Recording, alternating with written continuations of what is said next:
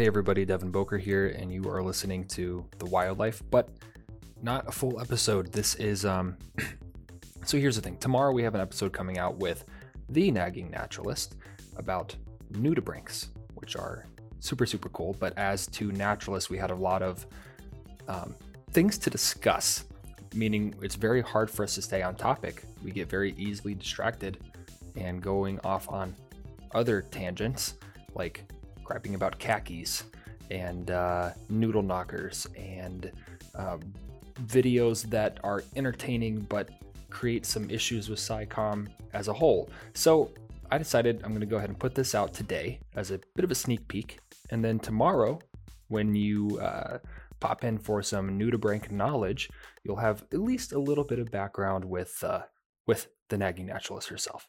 Okay, so we're going to dive right into the conversation, griping about true facts videos. Actually, I appreciate that. I think one series of videos is in part to blame, and as funny as I think they are, the true facts videos. Oh God, I love and hate those so much. Yeah, I love them, but they are so generalized, and there's so many things where it's like, oh, hold up, and it just keeps going, and then you're like, oh man. And so now you have people out there who are watching the video, and it's funny, and there's exposure, and there's education, but it's a mixed bag where, like, yes, we want the recognition of the species and people to be better educated, but the better educated also means like using accurate facts. Yeah. Yep. I totally get that. And I have, even at work, I had that struggle. They hold us up to such a high standard when I was at the aquarium for education, but the tour guides were not held to the same standards. And one time we were doing a tour and one of the guides asked, it was basically the way he asked the question that made it kind of wrong. And I tried my best not to nitpick, but like my biology brain was going crazy because he said, "What defines a mammal?" And I'm sitting here in my head like, did you mean what are the common characteristics of a mammal? Because there's only two things that define a mammal. That's mammary glands and our weird ears. Other than that, the things like the hair, the warm-bloodedness, and the live birth and all that stuff are not unique to us. Lots of animals have those characteristics that aren't mammals. And then, of course, there are mammals that have scales and lay eggs. So it's one of those things where in my head, I'm like, just based on how you asked that question, you actually made the answers false. It was a simple change of vocabulary that would have amended that. But in my head, I'm like, Kristen, don't say anything, because in all honesty, it's in the grand scheme of things, this isn't going to hurt like mammal conservation because he said this wrong. It's not that big of a deal. But then my educator brain's like, I would have gotten yelled at for this. Why doesn't he get yelled at for that? I don't understand. No, I totally get that. As a science teacher, I feel that a lot. But with my background in wildlife biology and everything, like going to the zoo and overhearing conversations is one of the hardest things in the world. You're preaching to the choir. It's so hard to just bite my tongue and not say something and oh God, it's just absolutely. And try not to show that you were eavesdropping. Yeah, that too. It's just like, then you feel like such a creep. Yeah, because sometimes they'll ask questions out loud and you're like, is this an invitation for me to answer? Because I'll answer this for you if that's what you're asking out loud. But if you don't want an answer, why are you asking it out loud? Because you're basically inviting me to say something. Yeah, it was a lot easier when I had a uniform. Yep. That was my my green light to be able to say, oh yeah, I was eavesdropping, here's my answer. But when I'm just there in cargo shorts and a baseball cap with two kids and I just walk, it comes across different. It really does. And I've learned that. I've worked in a museum, I've worked in zoos and aquariums, and it just, it really does make a difference. And there's part of me that's like, how can I present myself best when I go into these spaces now that makes me look as professional as possible? Because unfortunately my appearance matters. And if I come in there in my torn up jeans and a tank top and I'm trying to tell this lady about the evolutionary biology of this fish, she's going to look at me like I'm crazy. But if I go in there in like a vest and khaki pants with a nice little name tag, somehow my points are now more valid. Like I get it. Yeah, it's the whole, they're in khakis, they must be serious. I'm going to burn my khakis when I finally get out of this industry, because I love zoos and aquariums, but I really want to do field work, and I hope to never work in a place again that asks me to wear khakis. Hate them so much. They are kind of horrible. They are. It doesn't match any of my clothes.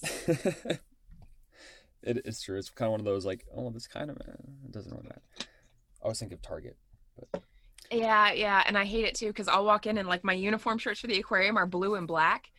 So you think since I'm not wearing red that people wouldn't bother me, but because I'm in khakis, I still get questions. It's like I get it when I'm wearing a red shirt why they might quickly come and grab me, which is why I avoid wearing red shirts to Target. But when I'm in a black or blue shirt with khakis and you still approach me, how like unaware, how situationally unaware are you of just everything right now? maybe the thing it's like Star Trek. You know, the red shirts are just the general employees, and if you have a different color shirt, then oh God, I'm the manager. Yeah, you're the manager. Oh boy. Captain.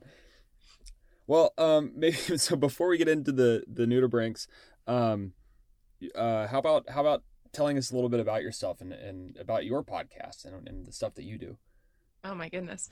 Well, for me personally, right now, I'm a college student. I have a bit of a mixed background. I haven't really approached education in the traditional sense. It wasn't like high school, college, degree, work. It was high school, college, dropped out and worked to help support family, went back to college again, dropped out again, worked to support people. Now I'm back in college trying to finish things up. And during this process of, you know, me trying to figure out what I wanted to do, I took some opportunities to volunteer. In particular, I spent just under a year volunteering at the Monterey Bay Aquarium when I was living in California. And during my time there, I met some of the most incredible people who really opened my eyes. Like I always loved nature and wildlife, but I didn't really understand how much I could love nature and wildlife until I met some of these people. One of the guys who was one of my mentors was one of the original aquanauts who spent like 60 days living in the ocean and stuff like that, studying coral reefs and testing out like the impact it had on their bodies to apply to astronauts who are going to space, just like all this crazy stuff. And there were people who had been pioneers in their fields who literally created new fields of science during their lifetime who were my mentors. So having those people, being exposed to those people really kind of helped open me up to how much I love nature. And I'd spent most of my life thinking I wasn't smart enough to be a science major, but after spending time there, I mean, they told me so often, they're like, you're so smart, you catch on so quickly. We really think that you would be a great, you know, scientist or wildlife biologist, naturalist, whatever. And so when I moved to Baltimore and I started going back to college again, which I'm currently doing now, I decided to switch my career from what was originally a journalism major to a more science-based field. They didn't really have wildlife biology, unfortunately, but they did have environmental management, and sustainability is something that's very important to me. So I'm currently doing environmental management with a focus in sustainability and natural sciences. Mm-hmm. But I have also taken like zoology classes to kind of, you know, help educate myself more on wildlife. And I've also done a lot of basically personal study, really cool programs like edx.org that offers the free courses from universities. Mm-hmm. Oh my God. I've taken like, I think I honestly have taken probably about 48 to 49, I think, classes at this point. Yeah. And they're all over the place. Like my passion ranges everywhere. As much as I love wildlife, I also love like paleontology, archaeology, cultures and stuff. Like it spans the whole gambit of hard and soft sciences. So all of that basically built me up to where I am now. I've spent years working as a volunteer in animal care and education, horticulture, all kinds of things. And I also spent about 2 years working as an informal educator at the National Aquarium. Mm-hmm. And all of these things have kind of culminated in the content that I have. So while I'm in school, I still wanted to stay connected to being an educator. And so I created initially a Facebook page called the Nagging Naturalist. Then I put it on Instagram. Now it's on Twitter. And all of this has culminated in me having my podcast, the Nagging Naturalist, as well. And all these mediums are basically just me trying to find ways of trying to share wildlife with people, basically. Yeah. And I love it, by the way. And I love interacting with you on Twitter and stuff, as you've got some great content. I'm still trying to figure it all out. Insight. I feel like such a noob compared to other people. Like I watch people promote themselves and I'm sitting over here like, I am such a self-conscious person with such low self-esteem that trying to build myself up enough to actually promote my content is actually very difficult for me. Like I watch people all the time doing it and I'm just sitting here like, oh my God, I don't know how to do this. Yeah. Yep. It's one of those things where like I'm aware enough to know that I'm my own worst critic, and there's probably not many people who are, honing in on like the little details and things that I am, where I'm like really self-conscious about it, or I'm like, oh my God, I can't believe I made that mistake or whatever. But I get so hung up on that stuff, and I'm so worried about like putting things. Yeah. So I'm in the same kind of boat. Always have been. You brought up the free courses and stuff. I think, back when I was a park ranger for a time at Gull Lake in Minnesota, and it was for the Army Corps of Engineers. And I remember during my shifts, anytime I was working on something where I wasn't with visitors or, down in the campground or something, and this was kind of before a lot of the like Coursera and great courses and stuff like that came out. And iTunes U was one of the main places to get that stuff for free. And oh my gosh, I think I went through 25 courses in the summer, just listening to, different stuff. And it ranged all over the place. Like you said, it was biology and archaeology, anthropology, psychology, like anything I could get my hands on, I was listening to and trying to expand on. And then I would try to loop things into programs that I was doing from outside. Oh, absolutely. Yeah. Like I love that. I love that that's kind of a place that we're reaching, because some people view science in such puritanical senses of like, this is biology, this is psychology, this is, and it's one of those things where, everything's interconnected. Even non-science things are connected to science. We all know this, the intersectionality of these topics is really important, because when we neglect certain aspects of these topics, we're not getting the full picture, and we can't tell the right story if we're not looking at these things holistically. And, I remember before EDX, I actually started on a slightly smaller website, canvas.net. Canvas.net's another one that does the free courses. And before I moved over to EDX, because they have a little bit more variety, I took what was it? It was from a design school, actually. It was a sustainable design class I think it was actually from a Minnesota university. It stuck out to me because I've lived in Minnesota once. I lived in Mankato briefly with a friend in southern Minnesota. And I took this class while I was in California, and it was sustainable design. And it was asking, how can we borrow, designs from nature and then use biomimicry to create better technology. Oh gosh, that is like one of my favorite things in the world. Oh my gosh. I still have my notes somewhere. Like I actually helped design like different things. Like I designed desert boots that were based off of fennec foxes' fur between their feet, and how to create better boots that don't sink.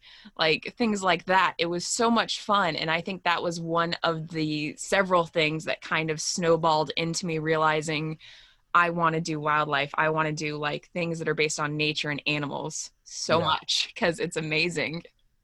Yeah. Oh, that stuff is just, we talked to a whale evolution biologist recently, and some of the stuff there with biomechanics and using the biomimicry and, real engineering and stuff. And just some of the things that were brought up, I was just completely blown away. And then we talked to somebody else recently about deep sea and how glass sponges are being looked at for design of better fiber optic cables. And it's just, you never, at face value, the average person would never be like, oh, wow, that sponge there, that's a great model for fiber optic cables. But it's just some amazing stuff. There's even like a toilet thing, like the urinal disc thing, that they're modeled off of moss, because a lot of moss, you know, it Oh needs to my retain goodness, I moisture didn't so know it that. doesn't splatter. It makes so much sense. Yeah, so they're designed to reduce, you know, so that there's no splatter and it just takes in all the water, and that's all based off of moss. And I'm like, what? It's just That's amazing. wild. And Yeah. what was it? I feel like I just talked, when I did, I think it was May, I did the tasseled wobbegong and I focused on sharks, and I did a review because I remember my introduction to biomimicry mainly came from the book, The Shark's Paintbrush. It's not strictly biomimicry, but that is like the bulk of the book. It does cover other things. Some of it's a little bit like semi-autobiographical of this guy who wrote it. And then there's also like the economic impacts. He discusses like why it would be financially beneficial to invest more in it. But the bulk of the book is actually discussing a plethora of things from, you know, like wind turbines based off of whale flukes and things like that, or whale fins. It was a really great book to read, and I focused on it because in it they do discuss the different adaptations that sharks have that could be used. My favorite being, so sharks have their dermal denticle scales, and it's been shown that the dermal denticles potentially have antimicrobial properties that prevent things, because it's meant to prevent growth like it does on whales. Whales get the barnacles and algae and stuff. With sharks, the dermal denticles is meant to prevent that. So they want to design this. One application is for boats, to reduce the amount of hauling out they have to do of boats to get the biomass off of it. But a more important application is potentially putting this paint in hospitals to reduce the surface area that dangerous bacterium can grow on. So, you know, when you think of like, really cool. Like staph infections are extremely deadly. They can cause toxic shock syndrome, which can kill people within hours if not treated properly. And being able to prevent that from spreading would be incredible. Yeah, that's amazing. Oh gosh, I feel like I could go. I just heard this thing, the whole thing about copper in hospitals, and now I feel like I could go off on a tangent about that, but I'll refrain. We'll try to keep it somewhat focused. I will try not to go too off topic. I'm definitely one of those people though that, you know, you can have a conversation within an hour, but talk about like 100 different things. Yep. Same. It's kind of hard to rein in. Absolutely. Makes podcasting somewhat difficult sometimes, but agreed. Yeah. Well, I was really happy when you brought up nudibranchs when we were chatting about possible stuff to talk about, because they've long interested me. I don't know a lot about them. I've seen a lot of, you know, videos and things like that, really just kind of generic stuff in large part.